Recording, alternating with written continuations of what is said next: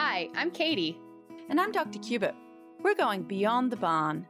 Come join us on this journey as we bust equine and livestock nutrition myths and interview some of the most intriguing experts in the country. We'll go behind the scenes of how premium Western quality forage is grown and brought to your favorite farm and ranch retail store. We're so glad you're here. Welcome back to another episode of Beyond the Barn. Dr. Cubitt, thanks for joining me today. I am excited to be back. Today, we are getting into the month of December. Lots of things on our mind right now, the hustle and bustle of the holiday season. But another thing that we need to be thinking about is, and this is something that we can would probably be better to think about a little bit more in the fall time, but it's still quite relevant now. But how much hay do I need to plan for when we own horses and other livestock? And then hay storage tips to prevent fire or loss or anything like that. Because once you buy that hay, you want to make sure that you can keep it dry and have it so you can feed your animals safely as well. Absolutely. It can be very daunting for people knowing, am I going to get through the winter? I only have a certain amount of hay. I only have a certain amount of space. And we always know that the unknown, that's what's the scariest. So if we can assign some values and say, okay, you need this much hay and, oh, wow, I don't have that much space. So what else can I do? Or I haven't been able to buy that much. What else can I do? And you have a good game plan going into the colder months, then I think we all feel a little bit better. Right. Definitely helps our confidence for sure. And before we get started, I just wanted to share that any of the topics that we cover on the Beyond the Barn podcast, they're more generalized and they're not specific to any of our individual horses or our specific situations. So just be sure to always work with your veterinarian and your nutritionist before making any drastic changes to your horse's feeding program. You can also reach out to us to talk directly with Dr. Cubitt or Dr. Duran on any specifics that you would like to know more about. And to get us started, you hear this question from me all the time, but it's an important question that we always need to have kind of at the forefront. But obviously now that we're getting into winter, but thinking back, when we normally begin to prepare for the winter cold months, we need to try to identify about how much hay our horse will need. So to start this planning process, what is the range of how much hay a horse needs to consume every day, Dr. Cubitt? And that's a great question. And I usually go with the recommendation of anywhere between 1.5% to 2.5% of their body weight. So if you have a 1,000-pound horse in the winter, when there's no grass available, they need to be consuming 15 to 25 pounds of dry forage per day. Excellent. And I think the important thing to note about this episode is that we're going to be giving some horse examples in here, but it actually is very relevant for a lot of other species. So Dr. Cubitt, what other species can we, take into account when we're thinking about feeding and storing hay? Well, I've got a table here and when I use to evaluate different animals, and a lot really sit in that 1.5% to 2.5% of body weight. But then if we look at something like goats, they can be up to 4% of their body weight. Most cattle up to 3% of body weight. Sheep as well, up to 4% of body weight. Pigs really won't eat that much, max out at about 1% of body weight. And then our llama and alpaca, again, about 2% of body weight. I don't think anyone really has camels, but if you do, they're going to eat about 1% of their body weight per day as well. Yeah, maybe we have some podcast listeners that do own camels.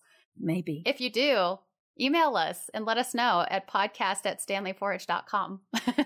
But yeah, I think that's important, right? Because sometimes, we own horses. There are people that own lots of other animals as well. And we need to store hay for any of those animals. So just be thinking about some of these examples that we'll be doing to fit your situation.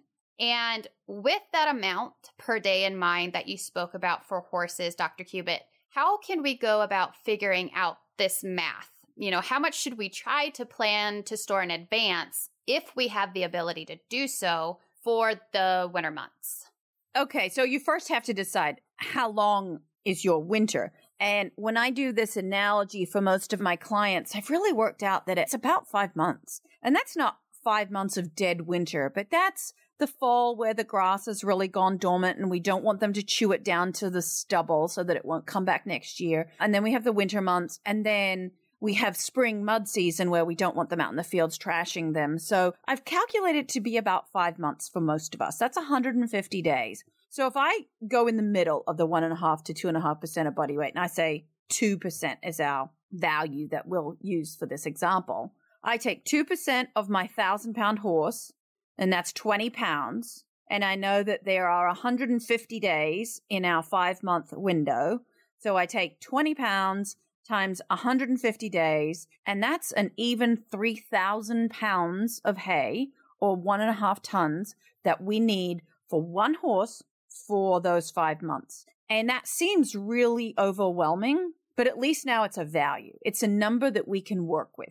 We know we need 3,000 pounds for a horse for 5 months. And now we can evaluate, well, where am I going to get that from? What are the size of the bales that I have? Out here on the East Coast, for me, a lot of the local grass bales run around 40 to 50 pounds. So if we go with 50 pounds, that's going to be about 60 bales. Okay, now the number's sounding a bit more reasonable. 60 sounds a whole lot more than 3,000. So I think then if you just don't have the storage area or you just don't have that much, then there are other things we can do. Right. And so, okay, you're talking about this 3,000 pound amount. And this is like you said, this is about, right? Because you could live in an area where you have longer winters, or maybe, you live in a warmer climate. So just take that into account. Or maybe you're feeding 2.5% or 3% of your horse's body weight. I'm just going on the average of 2. Right. And so this is just a little bit of a side note, but in reference to the last episode that we recorded, Dr. Cubitt. So this, of course, doesn't take into account also our extra cold days over the winter that can occur, or rainy, windy days or anything like that, where horses they're going to have a higher requirement of energy to be able to stay warm. And for those wanting to reference this episode, it's episode 24, Why Horses Need to be Fed Differently During Winter, if you want to hear more about that. But Dr. Cubitt, in this episode, you suggested utilizing hay alternatives to help us through some of those unexpected weather conditions that can occur. How can we safely do that to kind of help minimize digestive upset in that transition? And when Katie's referring hay alternatives, we're talking about our bagged forage products like a hay pellet, a hay cube, a chopped forage.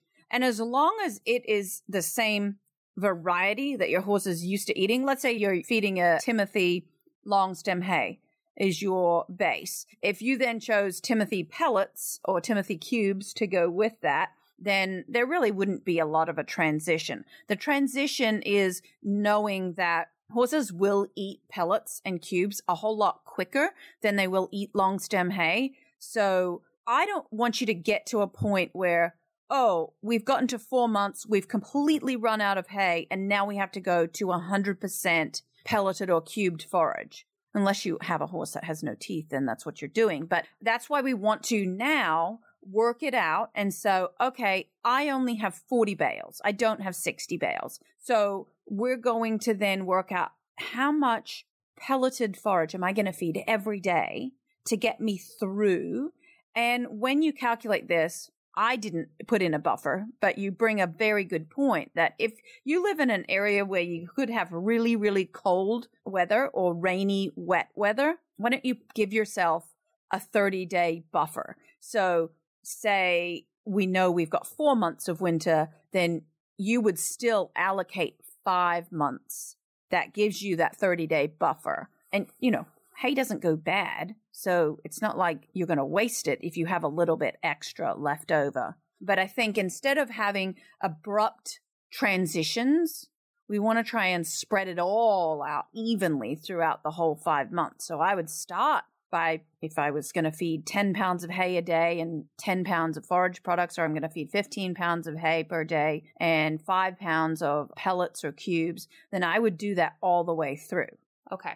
And so we have all this hay, right? I actually happened to see in a Facebook group that I'm in, they were so concerned. Like, hay can be expensive, right? The cost to feed animals in agriculture is like one of the highest costs associated with animal ownership. And this person said that they wanted to learn more about hay storage. And they said that they were so afraid to invest in a lot of hay and then ruin it because they stored it wrong. So that's what this episode is all about. I want to start talking about how we can properly store this hay to, for one, make sure that everybody, including animals, stay safe and we don't have like a random fire happen, but then also that you don't have spoilage, right? Because, while some animals can handle a little bit of that to an extent, horses, they can't. Horses are very fickle. Yeah. Absolutely. Yeah. And so, Dr. Kubik, can you talk to us about water and moisture and how that impacts hay storage?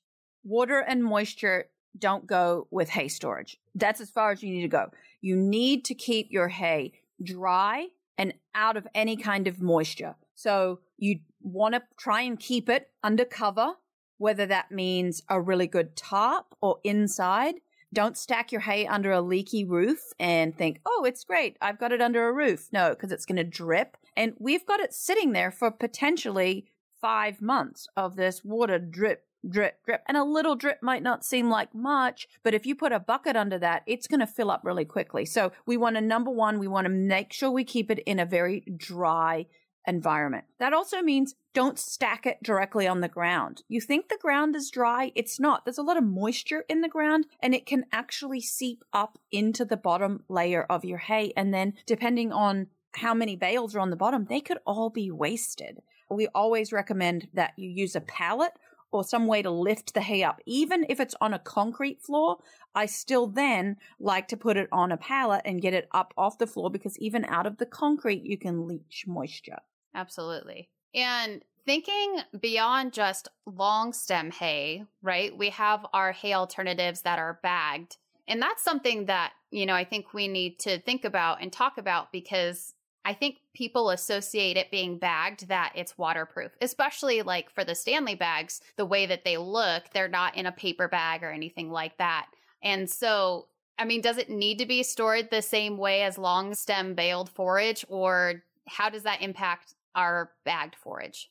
So we have a little bit more protection, but like you say, it can kind of mislead the consumer a little bit. All feed and hay bags, so whether you're buying a commercial feed concentrate or you're buying a hay product, a pellet or cube in a bag, those bags are breathable because we need to make sure that in the hotter climates that we're able to get rid of any moisture or heat. So they are breathable and moisture will seep into them. So again, either storing them under a tarp or under a waterproof roof in a building. One thing I neglected to mention is you still need airflow as well. And that's why we're getting it up on a pallet. And again, the bags, same thing. Stack them on a pallet and make sure that there's airflow all the way around. So with your hay, don't stack it right up against the wall because that wall will be a conductor of the outside elements. So it will conduct any of that moisture, might come through the wall, unless you've got fully insulated walls. But I like to keep the hay away from the wall, keep the bag product away from the wall, so that we have airflow going all the way around. That reminds me of, and obviously it's a lot thinner than it would be for like a wall of a shed or something like that. But going camping when it's early morning and you wake up and there's all that like moisture, like if you touch it from the inside, it's wet. Oh yeah. And your tent rains on you. Absolutely. Yeah. So that just reminded me of that. But somebody else had asked about this, but can a carport work for hay storage? It depends on your carport. In my mind, people have different definitions of a carport. So if I am visualizing what most people think, like the roof and the 4 posts, and there's no kind of sides or front and back, then yes, you could, but you would have to still put tops on the side. Yep. Okay, good. That was one thing I was going to ask about. If it can work, what can we do to make it work the best way possible? So, and then okay, you mentioned that hay cannot be stacked on the ground. So that was an important thing that we touched on as well. In your opinion, how much space at a minimum should a horse owner plan to have in order to store hay properly?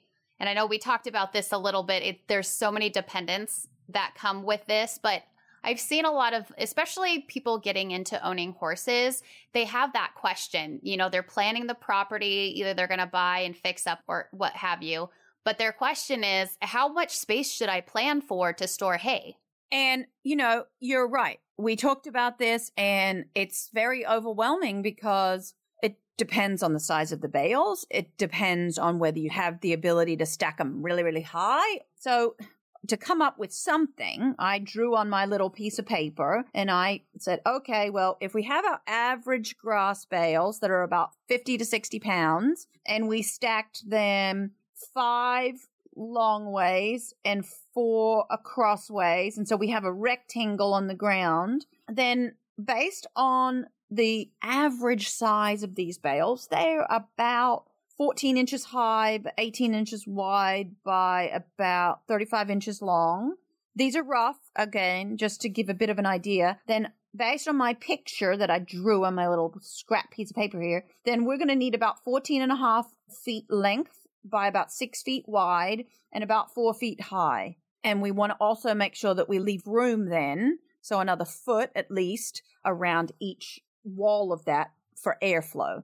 Then, there are compressed bales, which are still 50 pounds, but they're squeezed into a smaller size. So they're 16 inches high by 12 inches wide and 24 inches long. So we've now, if we do the same stacking pattern and we do 5 long ways and 4 across, now we only need a 10 foot by 4 foot high space to keep them in. So that's more convenient if we do that. Then there are also the gigantic bales, and I started kind of working that out, the big 3-string 100-pound bales. Now, your issue with those is you need more floor space because you can't stack as high unless you have a tractor. Or you have a really, really strong person to lift them. So I didn't even really work that out, but that gives you a bit of an idea of the floor space. And that's just one way of stacking it. I mean, you can play Jenga with these hay bales and stack them any which way you like. If you can go up higher and you're strong and you can throw them up, or you need to have them lower and space them out. But that's just a bit of an idea. But that also, we've had several, do I have the space? Your client worried about, do I have the money? And I don't want to worry about it going bad and spoiling. It's really great if our horse owners, our clients, have the money to invest in 5 months worth of hay. When you buy in bulk, it's always a better price, and they can store it in a great place and there's not going to be any spoilage, and it's all going to be, that's a perfect world. But it's expensive. You've got to have the storage area. Not a lot of people have the finances to tie up in that much hay, just sitting there doing nothing until a horse eats it, waiting to potentially, go bad if rats get into it or whatever. So that's another reason why adding in your bagged forage products, like your pellets or cubes, to your daily program, because you can go to the store and you can buy those every 2 weeks, every week. They're not taking up space. They're not taking up your money. They are a wee bit more expensive to buy, but you're outlaying that when you need to. You don't have that money that's just tied up. So there's a lot of different reasons. Right. And depending on where you're getting your hay, there's value associated with the quality and consistency that you could be getting as well, right? So, for example, with the Stanley product, you could be in Oregon and buy it, and then you could be over in Missouri and buy it, and that you're getting a consistent product. Whereas if you were to get local hay from either of those areas, it would be quite different. Quite different. And anything that comes in a bag legally has to have certain documentation with it, a guaranteed analysis, so you know that it's going to be bag to bag, region to region, exactly the same. And that example that you gave us, Dr. Cubitt, for like the spacing for those kind of regular, size bales, but then those compressed bales, you figured that based off of, was it about the 60 bales that we spoke of earlier? So that would be about that 5-month time frame, right? Yes. That was the 60 bales. Sorry, I didn't mention that. 60 bales, our 3,000 pounds for our one horse. Most people we know don't just have one horse. You've got 2, 3, 4 horses. So if we've got 4 horses, we're looking at 240 bales and tripling the space. Yeah, and that's more space, right? So this, and like you said, this is just something, and I want to make sure that everybody understands that, these numbers, they're not going to be like super exact. Again, it's super dependent. It's just a starting point. Right. At least get you thinking about that process, especially if you're curious, to think about how it works specifically for you. But one thing that people also get concerned about when storing hay are pests. So what concern do we have with pests? And like what type of pests? What type of pests as well? Oh, a lot of concern. again, with horses, because horses are so fickle, well, any kind of rodent, rats, mice, carry all kinds of disease. And if they're dying in your hay and then accidentally get fed, we run the risk of botulism. But one of the big concerns is certain wildlife, opossums, and there's even some research that suggests cats can carry the disease EPM, equine protozoal myoencephalitis, the protozoan that caused that disease. And then when your horse eats the hay that might be contaminated with droppings from that animal, they then contract that disorder. So definitely, you live in an area where that disease is prevalent, you need to be even more careful about storing your hay and keeping rodents out. And so specifically speaking to those pests, those rodents, what kinds of things can we do to help minimize those animals getting into those areas? Again, just keeping that, if it's an enclosed area, I would have in the past said, get yourself a great barn cat. But then I've seen research that has suggested that cats can even carry EPM. So again, if you're in an area where EPM is high, you may not want to have your cats in there. If you're in an area where EPM is not a big deal, then having a great barn cat might just keep the mice out of it. But when it comes to possums, really kind of keeping that top tight over your hay, it's a difficult one because not everybody wants to use pesticides or chemicals to keep. It just depends on your area. Yeah. Right. And so if you have it wrapped up, well and everything, the biggest concern is the feces. Yes. Okay. So as long as they can't get in and on it and make it difficult for them to get in there. Make it difficult so they're not nesting in it. Absolutely. And then another huge, huge concern. Most of us have probably seen or hopefully never experienced, but the horrific images of barn fires. How in the world does a barn fire happen in regards to hay? When it's hay that either gets wet or is put up slightly damp. And so any of our listeners who've heard me talk about the digestive system and we talk about the bugs, the microbiome that live in the hindgut and how a byproduct of them fermenting the fiber that you feed your horse is that they create heat. That's the principle that occurs in hay, that we get this when you squeeze that hay together and it's kind of damp in the middle. Now we're in what we call an anaerobic environment. So those bugs in there that are fermenting, rotting that fiber, breaking it down, they create heat. And if it's wet enough and they're creating enough heat, fermenting it well enough, then we can create fire. So if you're worried about it, then I just recommend you can just stick a temperature probe into your hay. And if you get above a certain temperature, then you can certainly. That's why I recommend also having airflow around, because if we have airflow, we're able to dry it out. Anyone who's made silage, for example, the fermented hay products, we wrap it in hay, wrap the chopped forage with plastic. That keeps the oxygen out. So we have that anaerobic environment, but that is very controlled. But in the case of the barn fire, it's not controlled and it gets too hot and then we have a fire and it's terrible. And so a question that we get a lot is, how long will stored hay last? Can you purchase it thinking that you have to use it up within 2 months, like within a year, or how does that work? Hay's great. If you store it well out of the light and away from contaminants, then immediately once it's cut in the field, it starts losing vitamin A and vitamin E, and that's pretty much lost within the first couple of weeks. But then after that, it'll last a long time, multiple years. What ends up happening is the fibers just start breaking down and then it becomes dusty. And so after a couple of years, you might not want to feed it because it's too dusty for your horse. But as far as nutritional value, it's still all there. Okay. So really it's the vitamin A and E, which happen quite quickly anyway. Very quickly, yeah. For the nutrient content is the only part that really changes with stored hay. As long, of course, like you said, it's stored properly. So yeah. But that being said, you always want to use your older hay first. So let's say you bought hay in August and you stacked it in your barn and then you're like, ooh, I just got a deal on some more hay that was like a just cut. And I really don't want to move the hay I got in August, so I'm just going to stack this hay in front of it. No, do yourself a favor and pull the August hay forward and put your newer hay behind it so that you're using the older hay first. It's also going to stop, if we're worried about rodents, they're going to be back there in that older hay, living life high. But the longer it is, yeah. Exactly. And side note, Dr. Cubitt, I need to know how you handle this when you buy groceries at the store. Like, how people can stock up on certain, processed foods, like canned foods or things like that.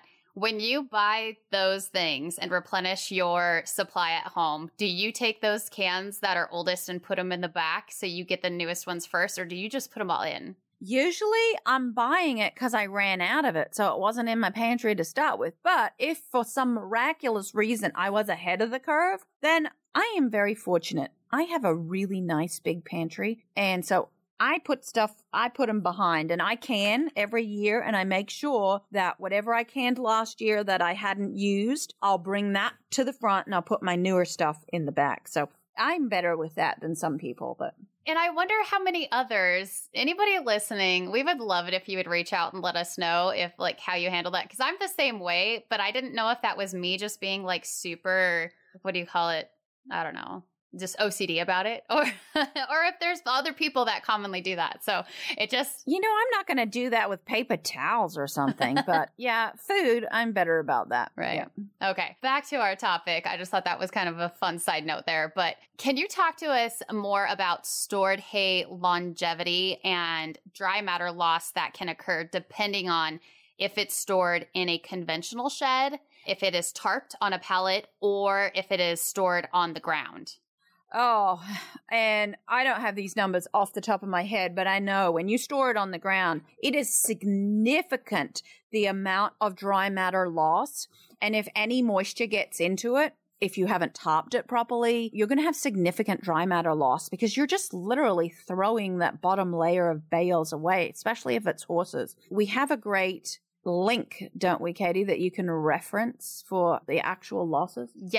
Yes. And we'll put this in the show notes, and it actually does talk about these 3 examples and what the % dry matter loss is and everything. And so we'll link that for everyone to check out in the show notes. Yes, I just quickly went to it, so now I feel like I know what I'm talking about. On the ground, it was 25 to 35% dry matter loss. That's a lot.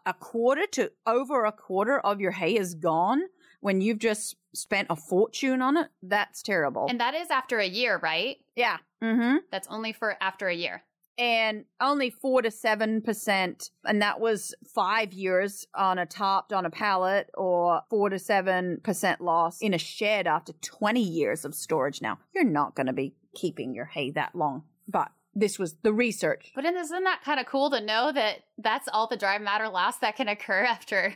Because it just goes to show how well you can keep the elements out if it's in a shed that you can shut the door versus outside. Excellent.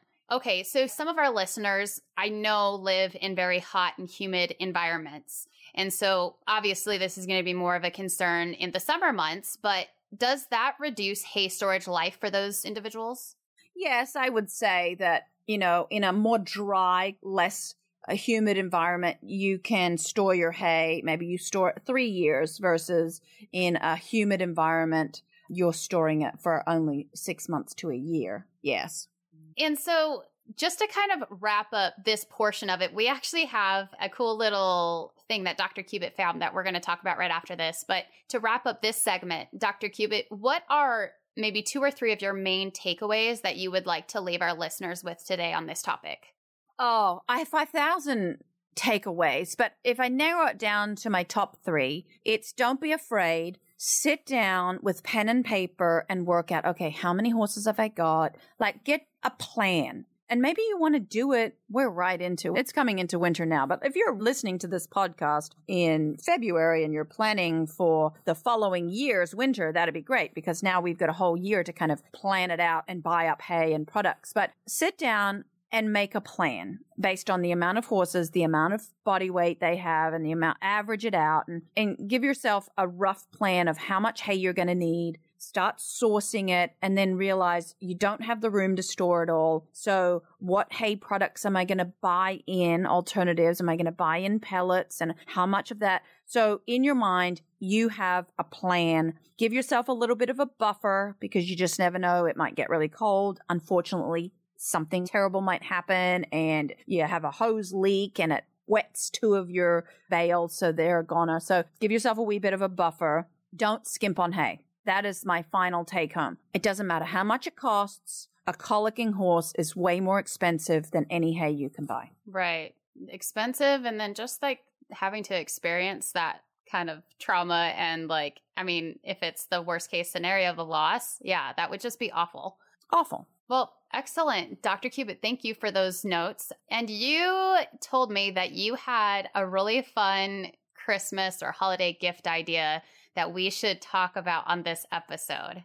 I do. I found, because we're coming into Christmas again, so apologies for anybody who's listening to this at another time of the year, but it's about treats for our horses for winter, well, any time of the year really, but I know at Christmas time we're all thinking, well, we want to give treats. What's a good treat? And so there's so many treats on the market that you can buy, but if you want to have fun and make your own treats, then, and if you have time and maybe you want to make treats with your kids, or they have friends at the boarding barn or at Pony Club or whatever, and they want to make little gift bags, then I found this on the Tufts Cummings Vet School. They have a really good vet school there. I found this recipe for treats that use things that you would have at home, probably even in your feed room. So beet pulp pellets, maybe you've got some rice bran or some ground flax, some oil. I thought this was a great note.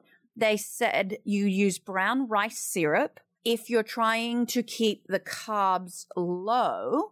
But if you're not so worried about the carbs, your horse doesn't have laminitis or some other issue, then you could use Karo syrup, whole wheat flour, oats if you wanted, if you're trying to avoid grains, not needed, optional, bit of salt. Maybe you want to make it healthy and put some vitamin E powder in there if you have some, a little bit of peppermint oil if you have some. And then in a mini muffin tin, kind of mix all this together and bake it in the oven. We can share the link on our Facebook page, I guess, for this homemade horse cookies. I thought it was a neat idea. Yeah, no, that's so fun, especially if you're looking for something fun, like you said, to get together and do with a group and make it like kind of an experience, right? And do with a group, do with your kids. You know, everything's always so expensive. And if you want to have some like homemade little experience with your kids or your girlfriends at the barn, yeah, this would be fun. And we'll put the link to this recipe in our show notes so you guys can check it out and see, because there's measurements for each of those ingredients as well. Yes, there's measurements, and it's more of a follow a recipe, and all credit goes to the Tufts Vet School. I don't take any credit for it. No, that's a fun idea. Since we're coming into the holiday season, it's fun to try some new things and, you know, maybe make some fun little traditions too. So thank you, Dr. Cubitt. That was a fun find that you had there. And then for our listeners, just so you are aware, we will not be having a new episode on December 21st. I know normally it's bi-weekly that we release new episodes, but we're going to be on a holiday break so we can kind of enjoy the holidays a little bit more and relax a little bit. But we will be back with our next episode on January 4th, right there into the new year. We'll be ready for you. And if you happen to be an Apple podcast listener, please, we encourage you to leave us a rating and review. It really helps others who are interested in our topics know what to expect from our podcast. And so we would just love if you could leave us a rating or review. And then other than that, Dr. Cubitt, enjoy the holidays. Awesome. Thanks, everybody. Thanks for listening to the Beyond the Barn podcast by Stanley Forage. We'd love for you to share our podcast with your favorite people. And subscribe on Apple, Spotify, or your favorite listening platform. Until next time, keep your cinch tight and don't forget to turn off the water.